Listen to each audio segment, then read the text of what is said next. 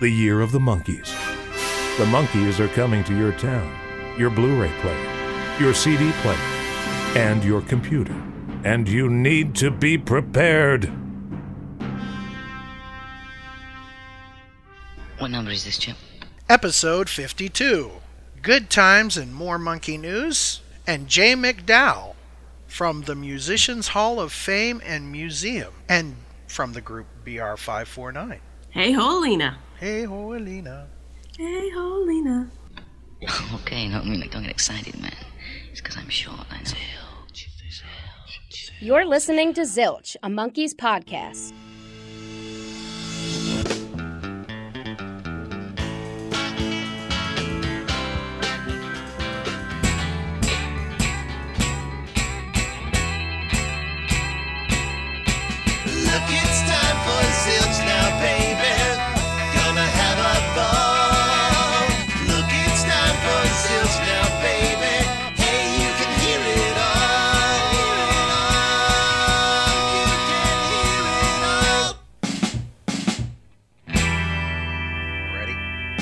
I am ready. And with that familiar music, you are listening to Zilch, your podcast full of monkeys. I am Ken Mills, one of your hosts here, and today I'm joined by Sarah Clark. Hello, everybody. Now, Sarah, you've had a bit of a pay upgrade, at least in your fighting class. You're now an official doctor. Yes, but I don't play one on TV. Yes, well, there you go. Earlier this week I defended my dissertation in higher ed leadership at OSU. When I mentioned it on my personal Facebook page, a lot of listeners said congratulations and, wished me well. And thank you all very much. It's very cool, and hopefully you can get me some prescriptions for this cough. I'm not that kind of doctor. We'll talk. Anyway. Well, Sarah, it wouldn't be a Zilch episode without some cool monkey news, so let's check out Monkey News.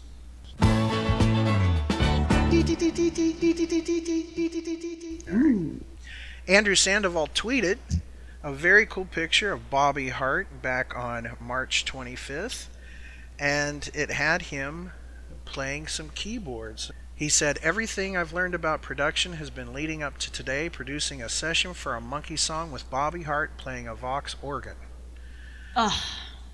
And that's pretty cool. And he said, it is a new song written by Andrew Partridge, Love's What I Want. That might be an exclusive track on an edition of Good Times, fingers crossed, he wrote. And as I wrote in a comment, I am glad that I've been paying down my credit card. And Good Times are indeed coming, and we also got photos of Coco Dolans in the studio, and she was laying down background vocals for Love's What I Want and a track called Better World. So it's so cool that Andrew Sandoval and John Hughes and everybody over at Rhino are keeping us all updated as Monkeys fan. We appreciate it, and it's just fantastic. And on the other side of the Atlantic, our good friend of the show, friend to monkey fans everywhere, Ian Lee. Woohoo! Podcaster, disc jockey, father, and one of the owners of 7A Records. Man about town as well, we could put that in there. He recently spoke to Andrew Partridge from XTC, and this is just a bit of what you should be listening to on his show. Yes, everybody here needs to be listening to Ian Lee's new show on Talk Radio. Go to talkradio.co.uk if you are not in the UK. If you are in the UK, you can get yourself what I guess is called a DAB radio. They will, and you'll be able to listen to Ian on that. He's on every night. His show actually comes on kind of during drive time in the US. Yeah. So, here is this exclusive from Late Nights with Ian Lee. Late Night, Ian Lee on Talk Radio. We have ways of making you talk. Andy Partridge is here. Well, evening, Andy. You have been asked to write a song or songs for the new Monkees album. Not the new Monkees, the Monkees' new album. It's the Monkees' 50th anniversary this year. As you know, and most of the listeners know, I am obsessed with the Monkees. My favourite group... Monkey-tastic, aren't you? My favourite group, having a song written by one of my favourite songwriters. How did that come about? And tell us about the song. You've written a couple of songs for the Monkees. How many have they done? A fellow called Andrew Sandoval. Yep. He's like a sort of monkey archivist, but he also manages the band. And he got hold of me on Twitter and said, could I have a chat with you? And he emailed me and said, the Monkees are going to make one last great sounding album where we're going to ask a lot of really good writers to contribute songs, because they used to get America's best writers. Yeah. They got the Carole Kings and the Neil Diamonds and the Boyson Harts and all these people to write a material.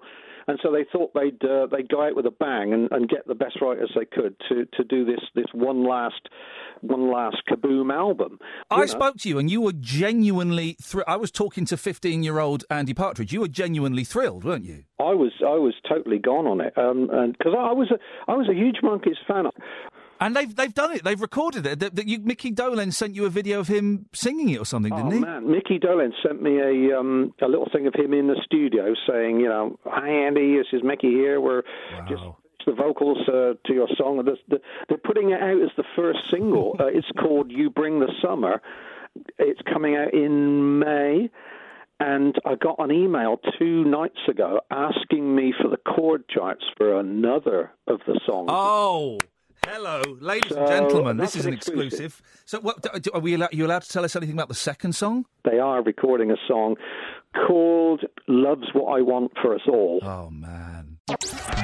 Late night, Ian Lee on Talk Radio. You can check out Ian Lee and all of his other cool interviews and his very cool show over at talkradio.co.uk, and you can also check him out on iTunes, where they do a, would you say, truncated version of his? Yeah, it's kind of the greatest hits of that evening's podcast. Yes, they seem to be running about a half hour long, but they're a lot of fun. And he's been interviewing a lot of really cool classic rock folks, also just some other really interesting guests. And if you have never checked out one of his radio shows, this is a really good opportunity to get on board, and you can tell all your friends you're cooler than them because you listen to this nifty British DJ, and so you can be all hipster. And he is a bona fide, verified, true blue Monkees fan. Don't get any truer or bluer than him. True. Recently, I purchased the 7A Records release of An Evening with Peter Noone and Mickey Dolenz. And It is a hoot and a half, and we encourage everybody to check it out. And we will be doing a segment on 7A's release, An Evening with Peter Noone and Mickey Dolenz, soon. But you can find it on Amazon.com and other places where fine music is sold. Mm-hmm. So are you ready for the Blu-ray release, which is coming out this month? I am ready. I have actually got a new little Blu-ray player that is hooked up to my computer so that, when we start doing commentaries based on that, if I have to pinch hit on any of those, I'm ready to rock, and I'm really excited because it's going to be a fun set. Everything we've heard about it is just going to makes it sound like it's just going to be incredible. Absolutely. And if you have not already ordered your Blu-ray box set of the Monkees, here's how you can do it. Here it comes. The Monkees, the complete series, is coming to Blu-ray. All 58 episodes, carefully remastered from the original 35mm prints in high definition for the very first time. 10 jam-packed discs that also include the movie Head, the 1969 TV special, 33 1/3 revolutions per monkey, plus an exclusive bonus disc full of surprises. Pre-order now at monkees.com. This set is not available anywhere else and is strictly limited to 10,000 individually numbered copies. The Monkees, the complete series, on Blu-ray, only at monkees.com. Hi, Zilch fans. This is Melanie Mitchell. Be sure to check out my book, Monkey Magic, a book about a TV show about a band. It's a lighthearted review and companion for the TV show that made the 60s fun. The paperback is available online from Amazon or Barnes & Noble, and the ebook can be bought anywhere that fine ebooks are sold. Check out the Monkey Magic Facebook page, follow me on Tumblr at bluemoonalto.tumblr.com, and listen for my contributions here on Zilch, a Monkeys podcast. So as we look forward to that Blu-ray, we also want to encourage you to pick up Melanie Mitchell's book. So it's a nice companion to the Blu-ray set. It is a absolutely perfect companion piece to the Monkees TV show. I have enjoyed watching the show while reading the early drafts of her book, and I know a lot of listeners have, so it seems like a perfect thing to buy right alongside your Blu-ray. Absolutely. Sarah, I think it's time for us to dive into the Monkees mailbag. You ready? I got my flip-flops on. Your good flip-flops, I hope. Mm-hmm. Here we go. P.O. Box 9847. All right, and here we are. Sarah, would you please read this wonderful response from someone on iTunes? This comes from Sith Rich. It is a 5-star iTunes rating. Thank you, as always. Sith Rich says, as the producer/co-host of 4 podcasts myself, I know how much work goes into putting together a professional-sounding podcast. I will delete any show from my playlist if it is clear the hosts and producers don't show respect to the subject matter or their listeners. Zilch will never be deleted. This is a very professional show, and the production quality is way above 99.999999, yeah, that's all of them, % of what is out there. Even if you are not a Monkees fan, is that even possible? Listen to this show to hear what a great podcast should sound like. I can't say enough about Zilch. This is the Monkees podcast you're looking for. Wow.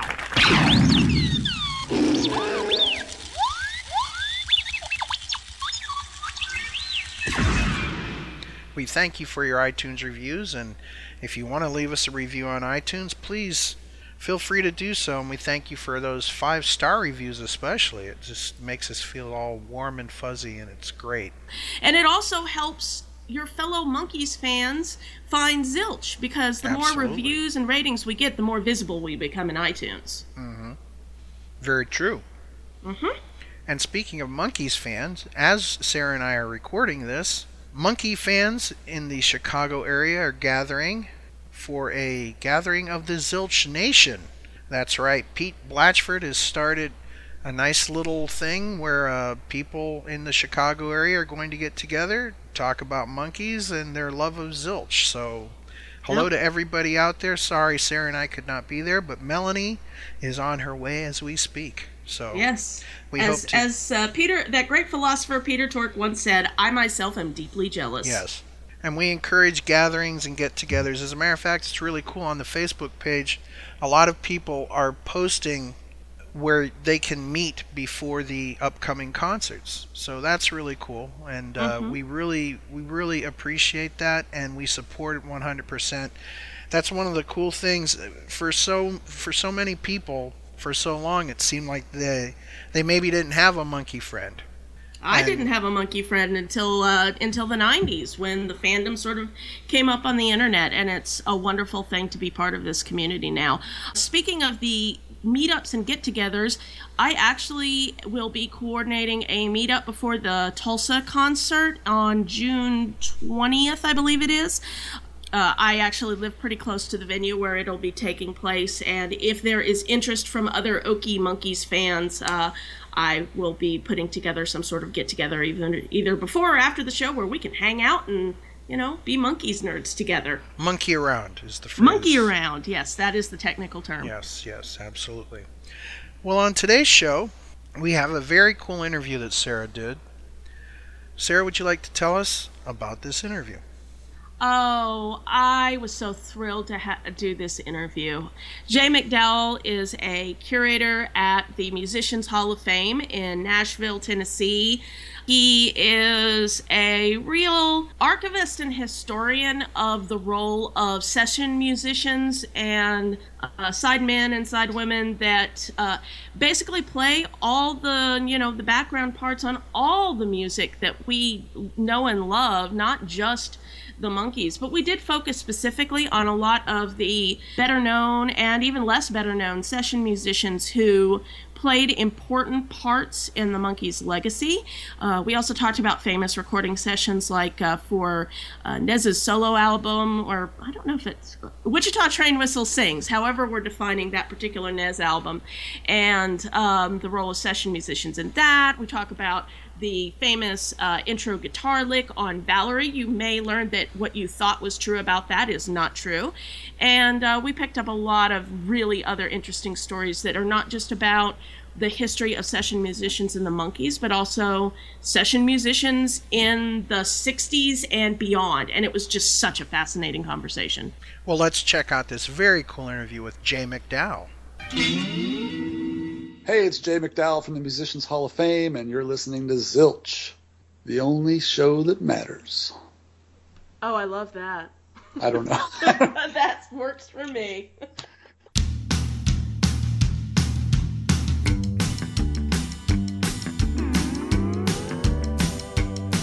Oh, well, a Chesapeake chief as he dances along, he does an Indian boogie to a white man's song, singing, hey ho Alina, hey ho Alina, hey ho Alina, hey ho Alina. Oh, well, hey ho Alina, whoop whoop, with tonight, hey. Oh, when he dances up, he dances up, and he keep up the dancing everywhere, singing, hey ho Alina, hey ho Alina, hey ho Alina, hey ho Alina. Oh, well, hey ho Alina, whoop whoop, with tonight, hey.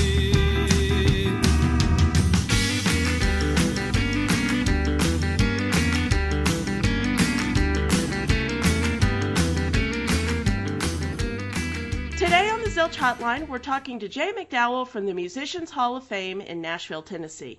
Some listeners may know Jay McDowell from his stint in the 1990s as a founding member of the country group BR549, a gig which led to a whirlwind tour of stardom that included CMA and CMT awards, as well as a memorable green room encounter with Davy Jones, which we'll get to a little bit later. In 2001, Jay traded in his upright bass for a family sedan and settled down in Nashville. After 5 years of editing country music videos, he became involved with the Musicians Hall of Fame, a then new museum founded to honor the studio musicians and sidemen and women of all genres of music from all over America. Many of the musicians who made significant contributions to the Monkees' musical legacy are honored at the Hall of Fame, and we asked Jay to drop by today to tell us more about some of the lesser-known talents who created some of the most well-known music of the Monkees and many other 60s acts and besides. Welcome to Zilch, Jay. Thanks for having me. Oh, I've been looking forward to this one for a while. Let's start with the basics. What is a session musician or a studio musician, and what role did they play in the evolution of pop music? Right, the studio musician is a versatile player who typically is in the background. Typically it's not anybody you've ever heard of, but they have to be able to kind of be a chameleon and slide into any situation and be called upon to play different styles of music and sometimes different instruments. But they are typically the ones, and most records you buy now credit the studio musicians and give credit to them. Back in the 50s and 60s, that wasn't the case. Mm-hmm. So in the terms of the Monkees situation, of course they kind of famously took the fall for it, but they had these session musicians playing the tracks, playing the instruments. The Monkees would use their voices, of course. But what I tell people at the museum every day is that was a normal situation. That wasn't just the Monkees. That was pretty much standard, whether it was the Byrds or the Beach Boys or the Mamas and the Papas. They typically used studio musicians, and in different cities as well. Motown when you heard a Temptations record, or you heard the Supremes, or you heard the Four Tops, it was the same group of guys backing them up from record to record. I never thought about that as a kid, and in my mind, they were completely different animals, different records, but they did have a Motown sound. I'll give them that. But it was a common practice. So I always point that out to people. Right. What roles did session musicians play throughout the history of the Monkees? I imagine with their battle to gain control over their own musical destiny, it probably evolved somewhat as the band kind of grew throughout their career.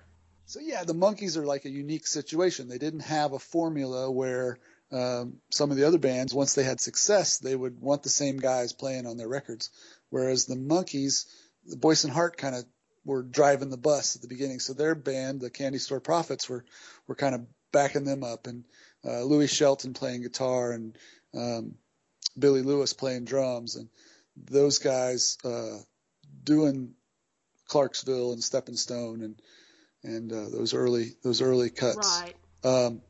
So then, yeah, of course, the Monkees famously take over the reins and in headquarters, for the most part, playing. They really made a point of trying to play every instrument. Mm-hmm. It's interesting to me, just knowing that, okay, after their second album, they're riding this wave of success and thinking about their time constraints, and it's amazing they had any time to even cut vocals, let alone go in and lay down an entire album. So my hat's off to them. Mm-hmm. But again, I think from my perspective, after headquarters, I'm thinking they must have looked at that like they bit off more than they could chew, because then they kind of evolved into different studio guys, and a couple of those early guys pop their heads up again on those liner notes and the studio sessions from those early sessions. But for the most part, it's a new batch of studio guys from, we're talking Pisces on, that are playing on those records. And I always talk about how the Monkees have such different genres within the same albums. Oh yeah. They're pushing the boundaries.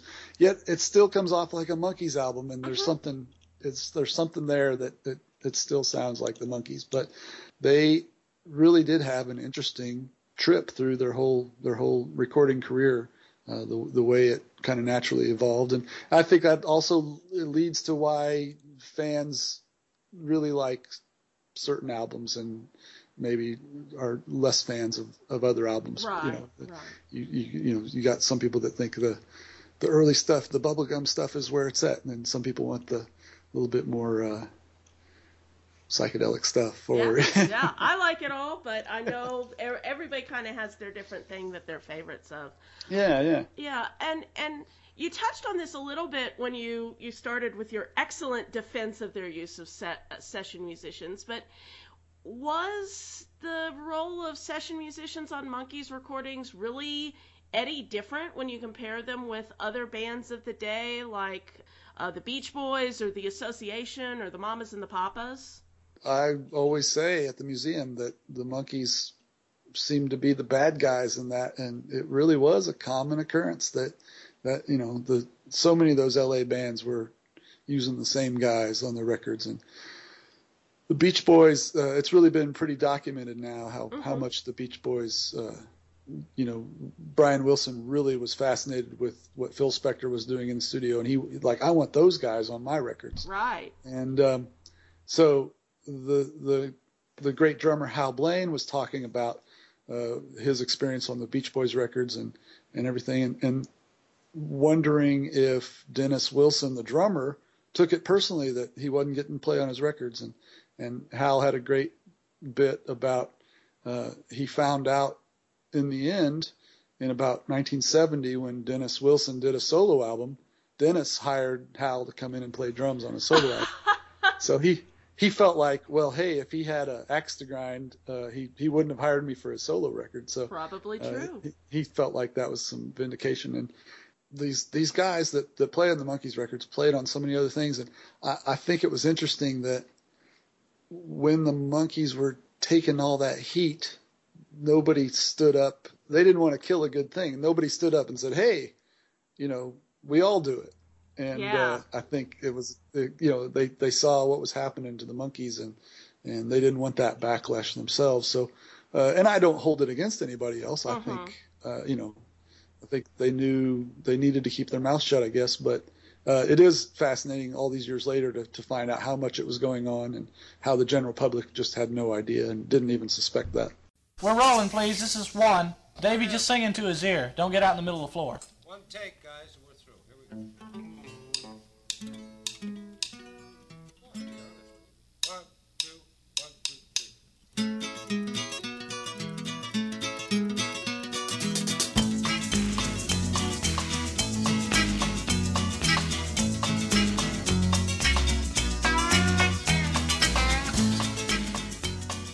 We hear a lot of different names of groups of session musicians. I've heard of the Wrecking Crew. You mentioned the Candy Store Prophets earlier, and I think there were some others. Who were the major groups of session musicians who worked with the Monkees during the 60s?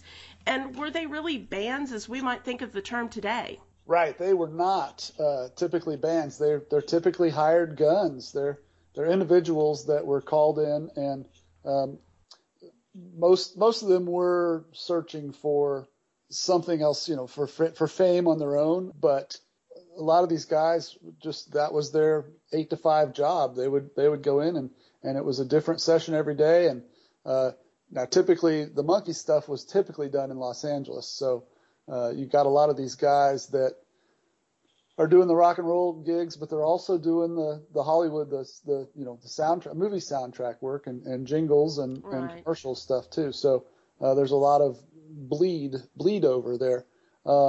So the Wrecking Crew is a loose term for those LA guys. Now you can make the argument that the Wrecking Crew is 400 people. Through the years and on all these different sessions. You can also make the argument that it's like 10 guys. So Hal Blaine, the drummer, was kind of a session leader for a lot of these sessions, and he kind of came up with the term Wrecking Crew. And that kind of came from the older established jazz guys felt like these kids were coming along and playing the rock and roll, which was kind of beneath the jazz guys. So these guys like Glenn Campbell and Hal Blaine and Joe Osborne and these younger guys are coming along and they're getting all these rock and roll gigs, doing all these sessions, and the older jazz guys were saying these kids are going to wreck the business. And so Hal kind of ran with that and just took on the nickname the Wrecking Crew and referred to themselves as that.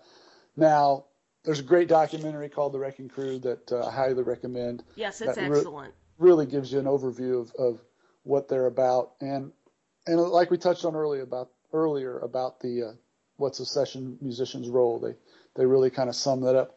Now the beautiful thing about where I work, the museum, is that we kind of show these parallel stories in all these other parts of the world. So Motown had the Funk Brothers. They had this also kind of large group of players that played on all these sessions. Muscle Shoals, Alabama had the Swampers. Of course, Nashville had the A-Team. Memphis had their guys, Booker T and the MGs, and those guys that would back up artists.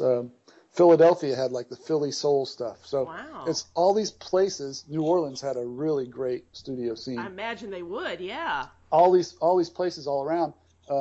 And again, before the internet, they're just hearing each other's records. That's the way they know what's going on. But it's amazing how these parallel stories that were happening at the same time. Yeah. And what an amazing time it was. So for the Monkees scene, we're talking LA. So a lot of these guys, because of just the pure number of sessions going on, these guys are busy and they're working and they're doing all these different artist stuff. Yeah. The Monkees sessions, you start seeing that, it's not a formula. Some of the same musicians show up on a lot of the recordings, but there's a lot of turnover. There's a lot of different, they might have, done 3 or 4 songs with this group of musicians, and then 2 weeks later did 3 or 4 other songs, and not all those guys were available, so it's some other musicians. And so there's some definite turnover in there, but a lot of the Wrecking Crew guys are on those Monkees records. Yeah. And one of those session musicians, you mentioned him in passing, probably one of the ones who had one of the biggest careers after playing on Monkees recordings, is Glen Campbell. What recordings was he involved with? Right. So Glen Campbell, before he was heard of, that's how he made his living, was playing on these records. So Glen played mainly on the Monkees sessions on the first couple albums. And typically the ones that were Mike Nesmith. Yeah, I can see that. So him and another great guitar player named James Burton were on a lot of those, like Papa Gene's Blues. Yeah. And then Mary Mary, I believe, was Glen Campbell as well. We're rolling, man. This is take one. Mary, Mary, where are you going to? Mary, Mary, can I go to, please? 1, 2. Faster than that. One,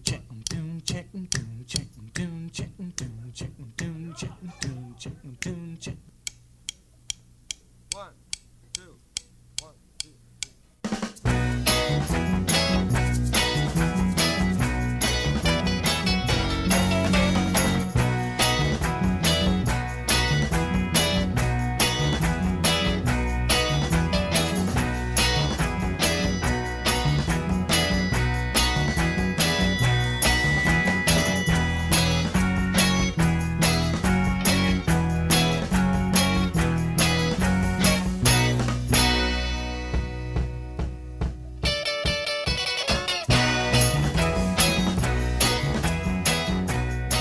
But he was again, he was on Beach Boys sessions. He played guitar on a lot of different hit stuff, and a lot of the Wrecking Crew guys said that he would a lot of times do the demos of these songs. So he would lay down a demo to kind of show the session guys, hey, this is the feel that the producer's going for. This is what they kind of want.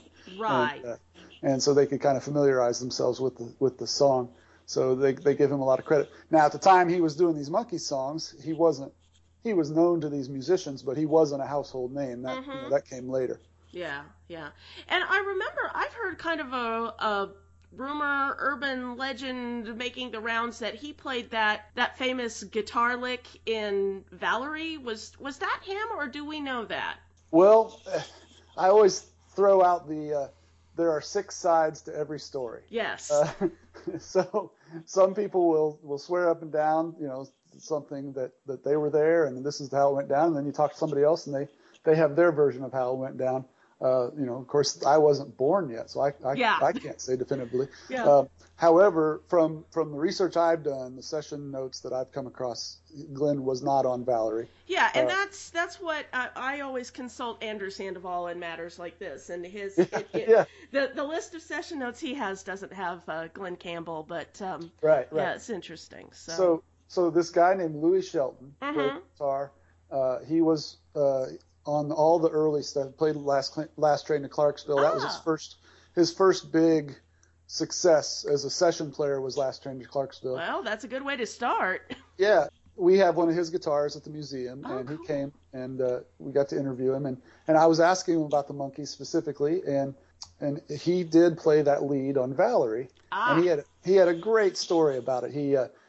He talked about living in Arkansas in the early 50s when he was a teenager, and he would do that kind of flamenco style riff to warm up. That was kind of a warm up exercise for him. Man. So he would talk about, playing guitar in his bedroom while his friends were out playing baseball, and he'd be practicing and working on, and so the idea of him sitting in his bedroom playing Valerie essentially in the early 50s, before rock and roll even started, wow, blows my mind. And the story he shared with me was that he was just warming up for the session when they were getting ready to cut Valerie, and Tommy Boyce said, "Hey, you do that, yeah, do that." And he wasn't really necessarily doing that lick to put in the song. He was just loosening up his fingers. Right. And Tommy Boyce said, "That's perfect. Put that solo in." And so he just did that exercise he'd been doing all his life, and he said it fit perfectly. And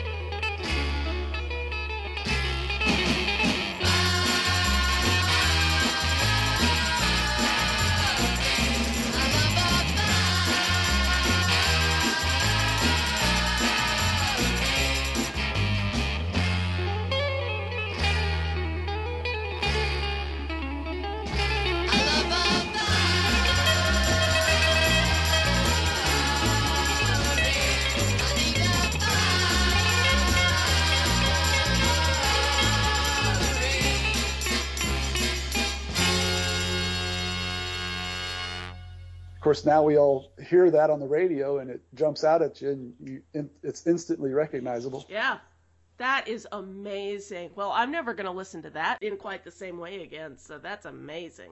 Yeah, that's cool. Yeah. Speaking of other kind of famous names who were involved on the instrumental side of the Monkees, Neil Young played on a few later songs, such as We Go Along, and the first song that the Monkees did titled You and I, the one that was written by Davy Jones. Okay, here we go. You and I, take one.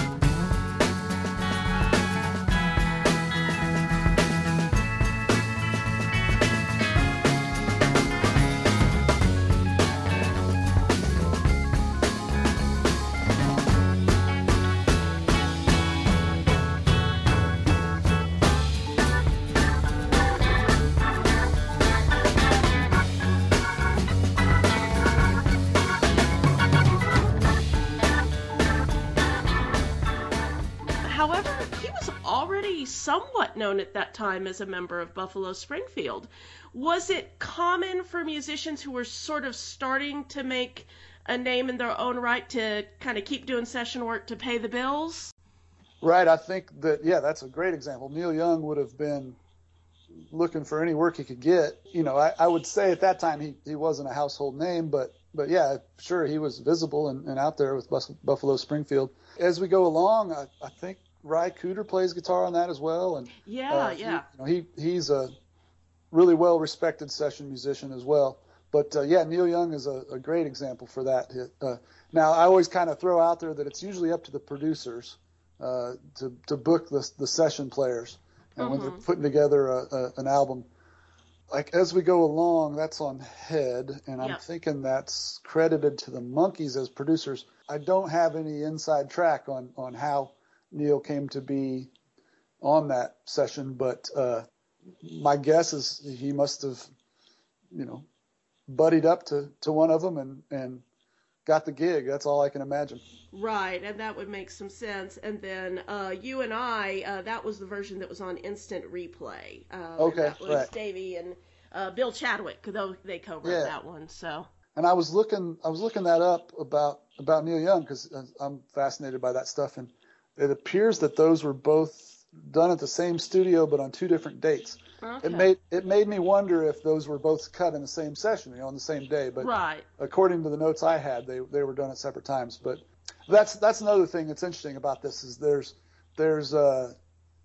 different records kept. Musician union records are kept, and studio logs, and the studios keep these records. And there's a lot of fudging that went on in that world. So it's hard to take it as gospel.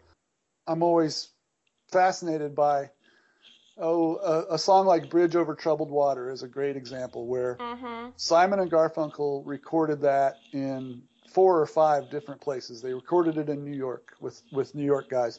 They cut it in LA with LA guys. They cut it in Muscle Shoals. They cut it, in Nashville. They made a version, just trying to get it down to what they really wanted with different feels and different players.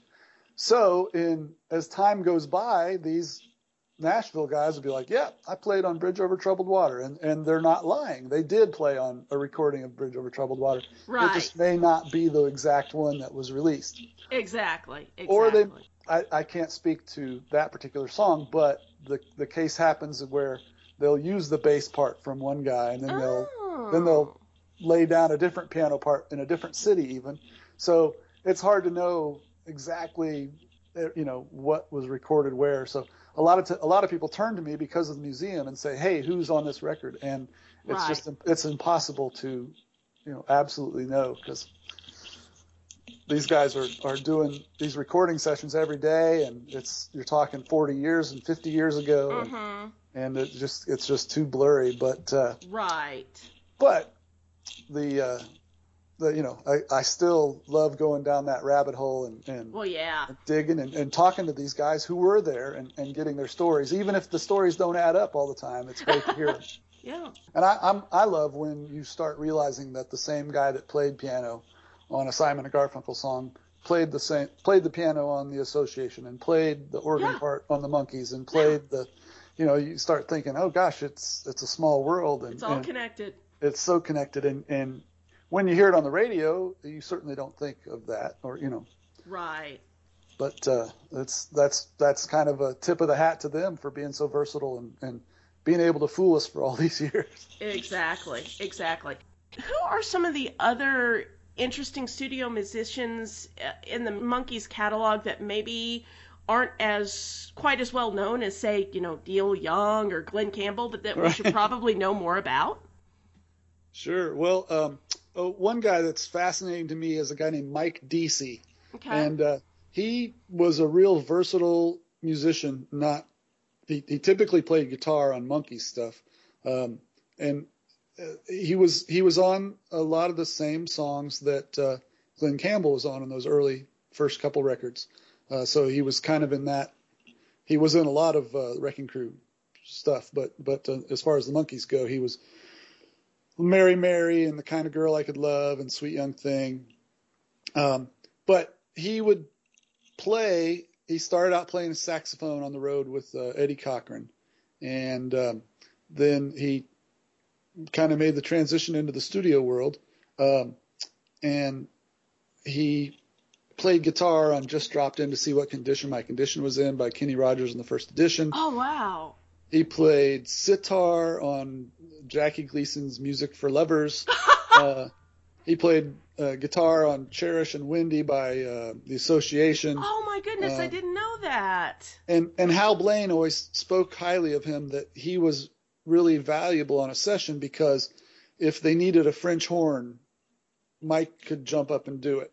And where that wins you points is, okay, if you're working on a song and the producer all of a sudden says, yeah, we need a French horn part in this. Okay, you got to call a French horn player, and he's got to get through traffic, and he's got to show up, and it's like you got all these session guys who are getting paid sitting around waiting, and if you can have one of these musicians jump up and grab a French horn, then it saves everybody money, and so he always talked really highly on Mike Deasy for that. Yeah. Now the fascinating thing about him was he, through the Terry Melcher, who was a producer working with the Beach Boys, right? Brian Wilson, he got connected with this up and coming singer songwriter named Charlie Manson. And, that's why that name was ringing a bell with me. He ended up hanging out with the family, and got into drugs, and apparently at the time Hal Blaine tried to book him for a session, and he didn't answer his phone, and Hal got somebody else, and he called him a few days later, and he didn't answer. He couldn't get a hold of him, and nobody knew where he was, and he had just disappeared and kind of dropped out, and that blows my mind now. Yeah. Imagine trying to just disappear because of the internet. We couldn't. It's it certainly wouldn't be as easy as it was back then. I guess you could just kind of pack up and move and drop out of society. But I'm happy to report that Mike got his life back together, and he's a preacher. Oh, wonderful! And he tells of the powers of staying away from drugs. He says rock and roll's okay though. He's cool with that. But it's funny because I talk about him disappearing and kind of dropping out of society. Him and I are Facebook friends now, so I think it's a pretty full circle. Yeah. So he's an amazing story and just a really versatile musician, and you've heard his work, and we have an exhibit for him in the museum as well. But yeah, so Mike Deasy's one. Well, Hal Blaine, I've kind of mentioned him in passing, but he's a little more higher profile of some of these musicians. But I would say back in the '60s, people didn't know the name Hal Blaine. Okay.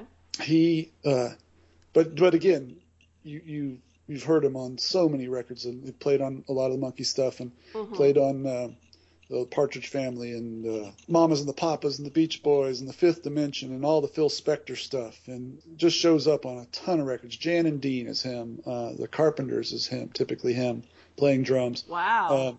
And now I touched earlier on the fact that the Wrecking Crew kind of got their name because the jazz guys looked down on rock and roll, and they felt it was beneath them. And, of course. And so they had those gigs that were like the Sinatra gigs and the Dean Martin and Sammy Davis Jr. and those, the little more highbrow gigs. Right. Now, the funny story with Hal was Sinatra was doing a session one day, and the drummer on the session, the drums were squeaking, and they obviously got it fixed.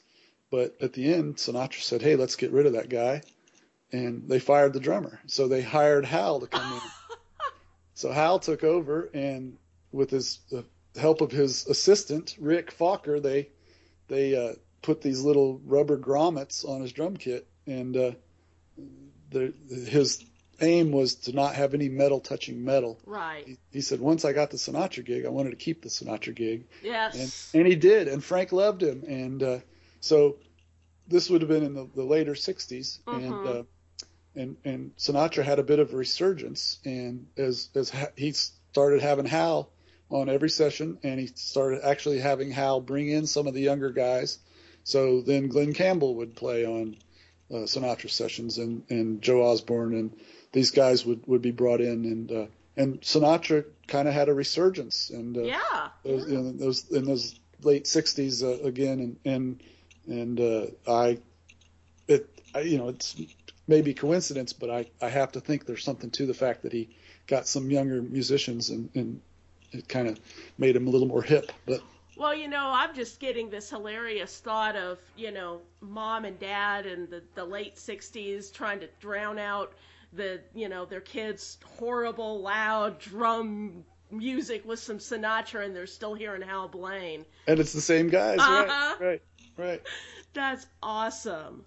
And so then Hal said that Frank asked him to put together the group to back his daughter, and that was Nancy Sinatra. Right. And at the time, Hal said all she had was the name. She wasn't famous yet. She didn't have any success, but they certainly hit it out of the park with her, and Hal ended up on all of her records, and then traveled on the road with her and did really well with that. But yeah, it's amazing the crossover between these Monkees studio guys, not only on other rock and roll hits, but where they show up on movie soundtracks and commercials, and just all kinds of other gigs.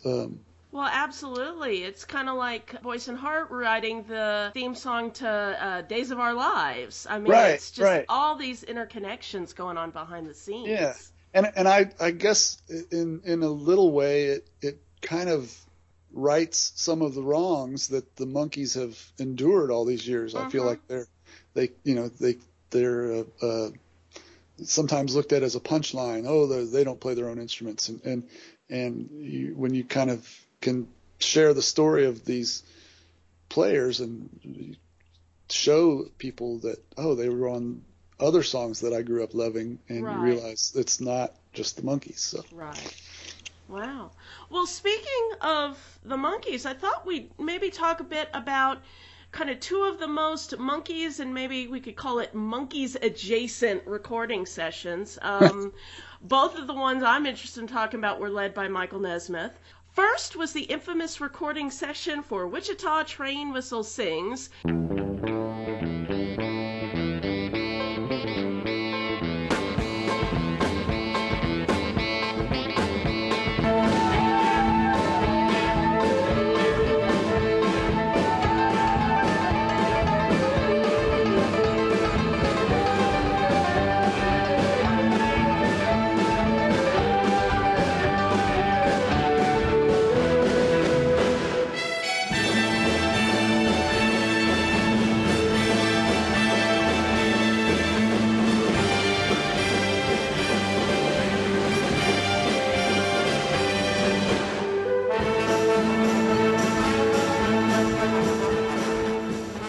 Probably one of the oddest things Nez ever recorded, and I think that's probably saying something. What was this album anyway? A lot of us have heard of it, but I bet not many of our listeners have actually listened to it. Right. I gotta say, I'm fascinated by this record. The Wichita Train Whistle Sings is, maybe I can put it this way, as kind of left field as Head was to the everyday Monkee fan, on a musical level, this album comes out and it's further left field. But I'm also amazed at there wasn't a clear, like, hey, we're putting the Monkees logo on the cover. Like, they didn't try to sell it that way. I guess it says Mike Nesmith, but I looked at it like, gosh, if they were looking at it to purely, make the quick buck, they went about it the wrong way. But I love what they're doing. They're taking these arrangements of these mostly Nesmith songs and turning them on their head, turning them on their ear, and stretching it out. And what happened was basically Nesmith had to spend a big load of money by the end of the year for tax reasons. And so he, rather than pay taxes, he said, hey, if I spend this X amount of dollars, I can write it off. And I think his accountants told him that, that you got two avenues to go. So he spent the money on hiring the best studio guys he could get, and over the top, a number of them. It wasn't a typical session. He had like 40 guys. That's what I thought. It was something on that order. Yeah. And it was over a weekend. It was a Saturday and Sunday, which meant he had to pay higher rate for the musicians. And he had it catered, and so the stories I've heard from the different participants that I've talked to was that it was a big party, and it was kind of a blowout, and they were living it up. And now I've read about the people talking about the alcohol flowing heavily. The individuals I've talked to myself downplay that, and they say, oh, sure, there was, I remember that happening, but it certainly didn't come off like a drunken brawl in their memories, or at least when they've recounted it to me. And I'll say musically, when you listen to it, I mean, it's not just guys sitting around throwing out, winging it. It's really thought out.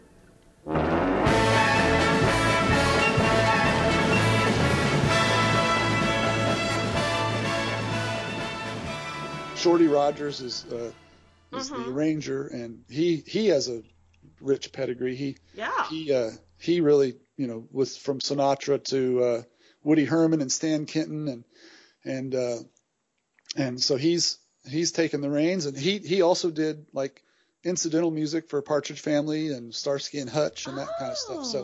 So he's an interesting character on his own, and so the arrangements are really intricate and great. And I've always kind of felt, if I didn't know the melodies and know the Monkees songs already, I don't know if I would enjoy it as much as I do. But being familiar with the Monkees versions and hearing what they're doing on this record, stretching it out, and really genre bending. It's jumping around. It's not.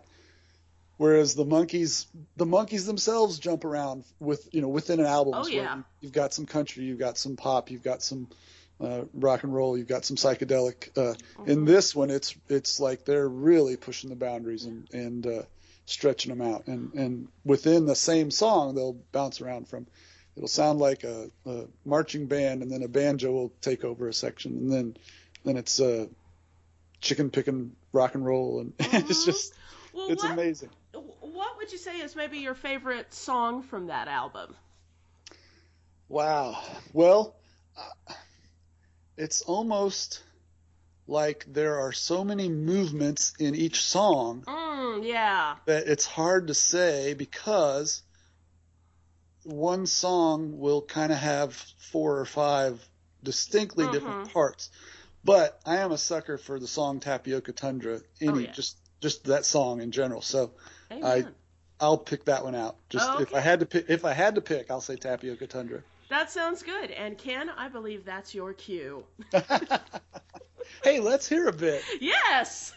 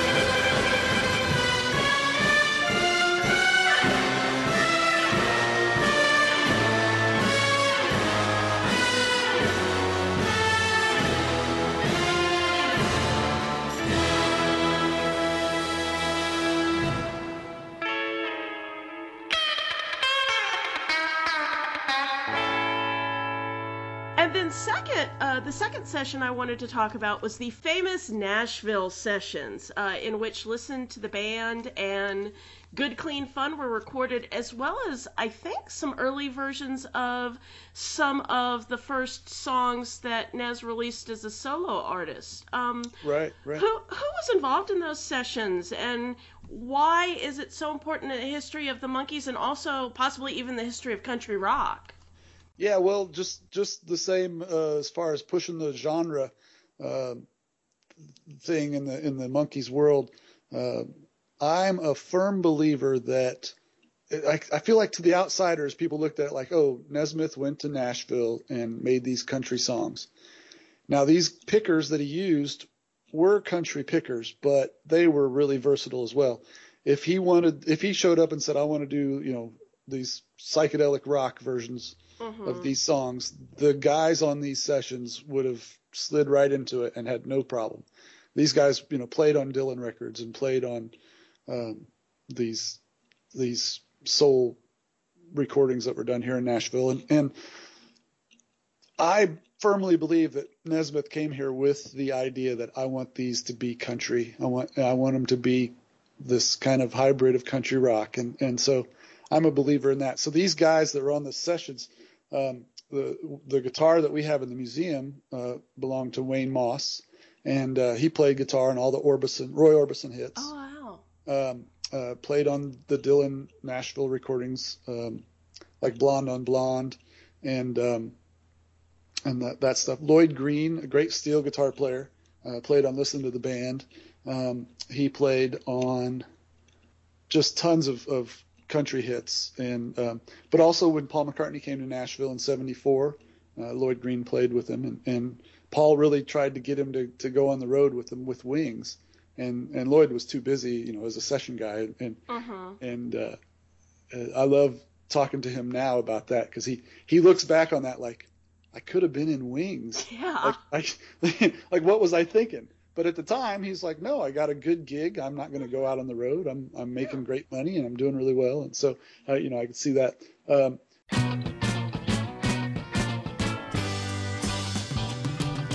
Hey, hey, mercy, woman plays a song and no one listens. I need help, I'm falling again. Play the drum a little louder, tell me I can live without her if I only listen to the band. Listen to the band. Jerry Kerrigan played drums. He was played on Kenny Rogers stuff, and again a lot of established Nashville stuff in the 70s and late 60s. David Briggs on piano. He's a great studio guy. He has a House of David, a famous studio here in Nashville. Charlie McCoy, another really versatile musician, can play anything. Yeah. He played harmonica on Listen to the Band. Oh, okay. But he played guitar on Dylan records. He played vibraphone. He played wow. You name it. He played bass on different albums. He's just an all around guy. He's still in here and busy session musician. Still doing sessions. He probably played on a couple sessions today, I bet.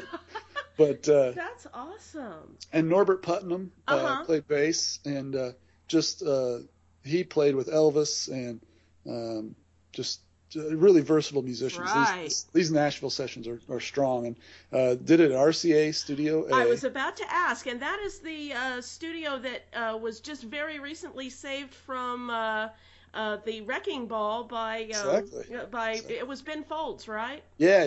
There's a kind of a panel that was put in charge of saving Nashville, really, and more so than just that one particular studio. But that's been, that's part of the growth of Nashville as things are getting demolished. But Studio A was saved, and they saved it from a developer wanted to take it down and put in condos, and so it was great because it kind of got the city to rise up and say, hey, this is what Nashville's about, and all this history happened here, and yeah, I mean, and Mike Nesmith's name came up. And, I remember when we tried to represent that, hey, Nashville's not just country music, and when they talk about stuff that's come out of Nashville that you wouldn't associate with, like Dust in the Wind by Kansas was recorded here, and the Roy Orbison stuff, and Brenda Lee and the Everly Brothers, and all this rich history, and so Studio A was great that it was able to be saved and not torn down. So yeah. Still going strong. Yay, wonderful. Yeah, and I'm definitely going to have to check that out next time I'm in Nashville. Yeah, I'll take you there. Oh, cool.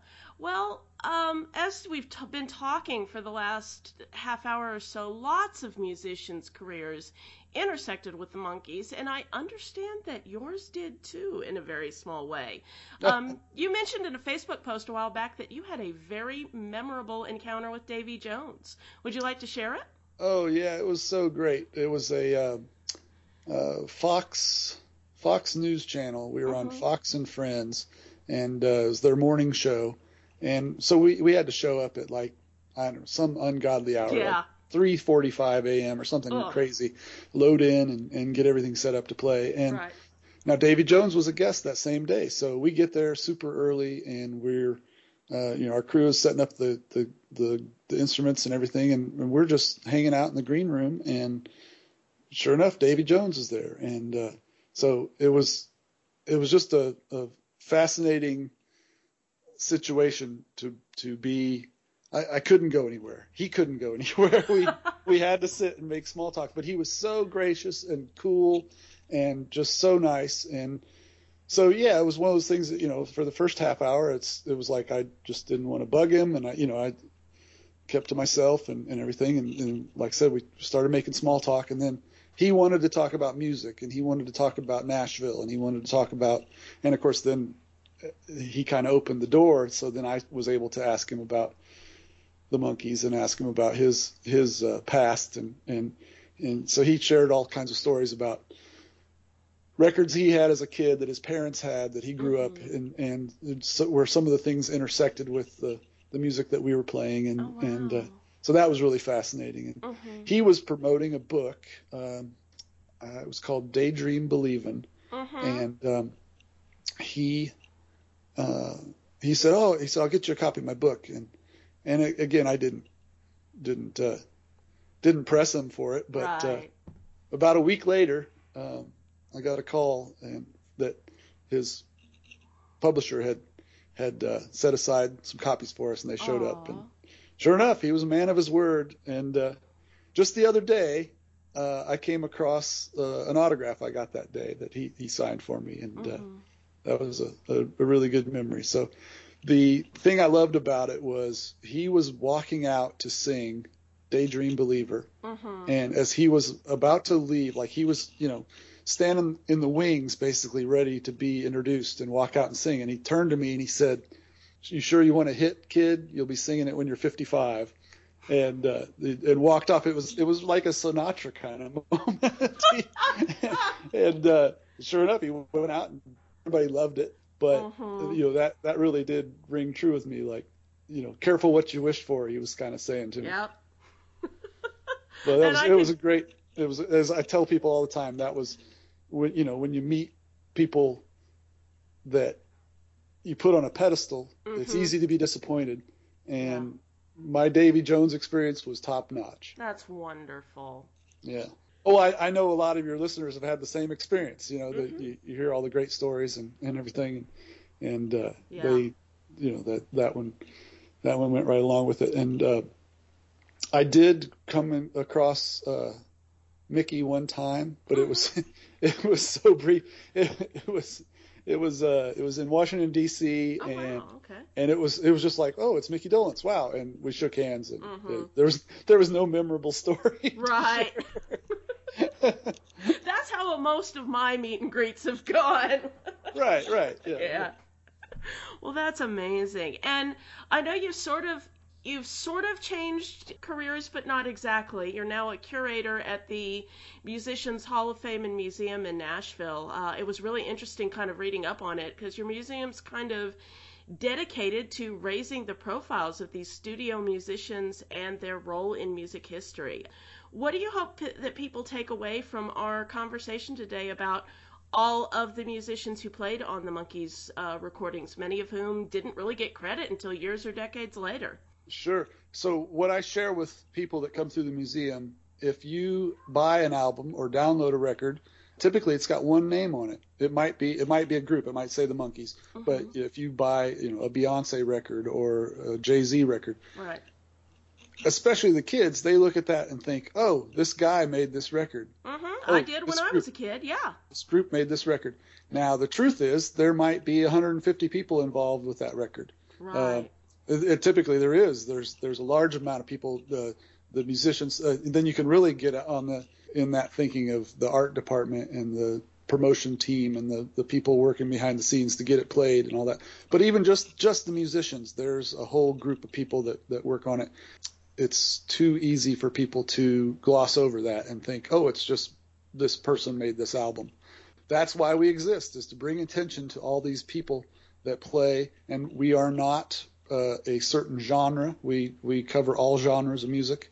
And the displays that we have and the instruments we have on display, our criteria for them is they were used on hit records. Wow. So when you come to Nashville and you see our museum, you get to experience these stories of all these musicians that are on these records you've heard. So our slogan is "Come see what you've heard," because as you go from exhibit to exhibit, you come across these names that you don't necessarily recognize, but when you read about what they played on and discover what they were playing on and what these instruments were on, you've certainly heard them. And so, we have the drum set that was on all the Otis Redding sessions, and we have the guitars that were used on Elvis records and Neil Diamond records, and these people who backed up these iconic artists and did these iconic songs, a whole section of Motown, a whole section of Stax, a whole section of Philly.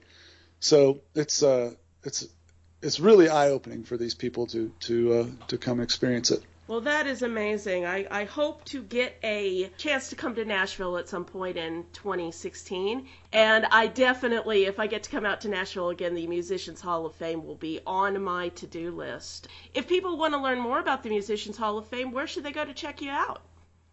Yeah, musicianshalloffame.com, and we will be happy to help you with any questions you have, and come see us actually in person. Come to Nashville. Absolutely. Well, thank you, Jay, for all of your time and your wonderful insights today. This was just a totally fascinating conversation, learning about a lot of the people behind the scenes who made some of the Monkees music as wonderful as it is. So thank you for coming out. Sure. Well, thank you, and thanks for all the hard work you all do with Zilch. I love the podcast, and you guys are. You can tell it's a labor of love, and we all appreciate it. It is, and we have a great time giving it to all of you. So thank you much, Jay. Sure. Okay. This is 10. Slow it down just a little bit, Ham.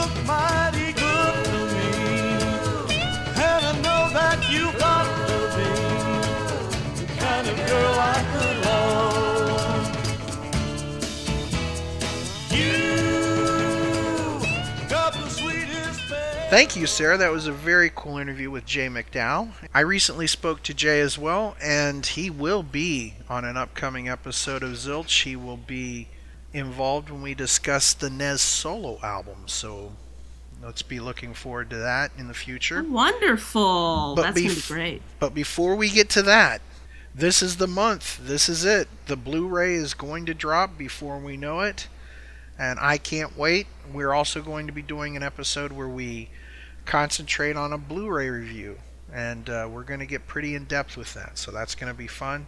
And the shows have started. The Monkees have performed their first concert to kick off this tour, and soon, I mean, it's just going to be the summer of the Monkees, isn't it?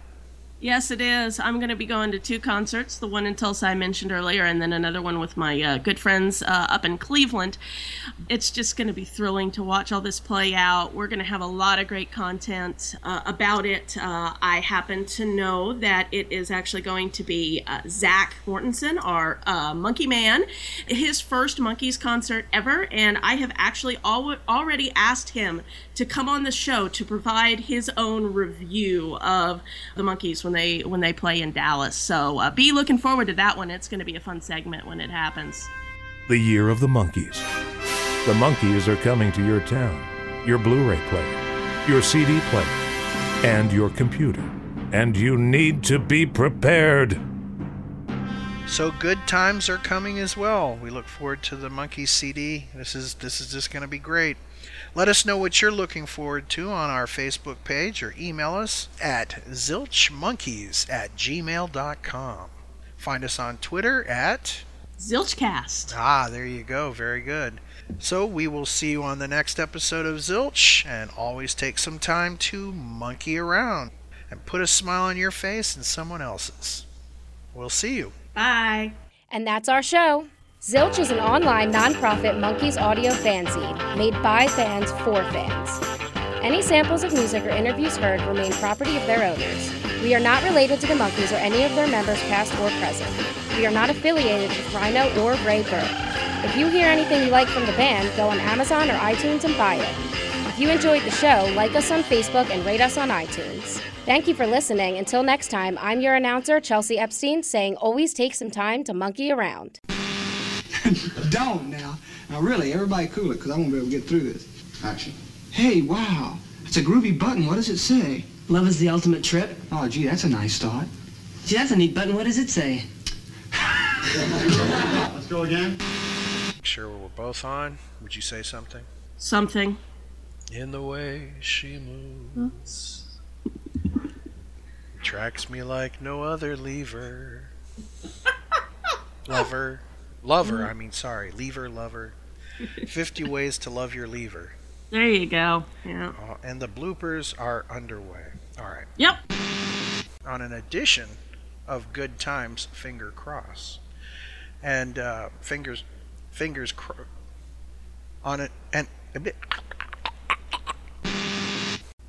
Now I've got to get over to the Zilch page. Le Zilch page. Yeah. Le page de Zilch. I guess it would be Le page de Zilch. That's hilarious. And over on the other side of the world, well, I don't want to say on the other side of the world because it's on the other side of the Atlantic. Yes. Okay. About a fourth of the way around the world. All right. Yes, you need to. Yeah. Sorry. Go ahead. Okay. That work? Okay. So. Yeah, I'm gonna cut that out. You can also listen to this show online, and they also. No, I don't want to do that right now. No, because it's just, and it's not the. Okay. So. We are not prepared today. That's okay. I'm not sure we're ever prepared, but. You're right. Or on net. No. We maybe Peter. Let's see. I want to throw to the commercial. Blu-ray box set. Here's how you can do it. Do that again. There was a weird beep. Oh, I think that's my Facebook. It probably picked it up. Okay. Sorry. Yummy, yummy, yummy. I got love in my tummy, and it feels like I'm loving you. La la la la la la la.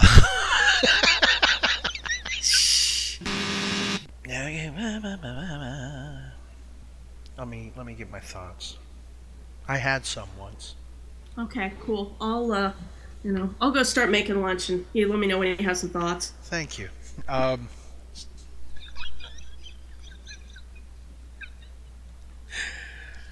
Facebook page or email us at. Damn it! No, I have to go. Zilch Monkeys. Son of a bitch! I hate myself. Desperate. Hornswoggling. Capistrano.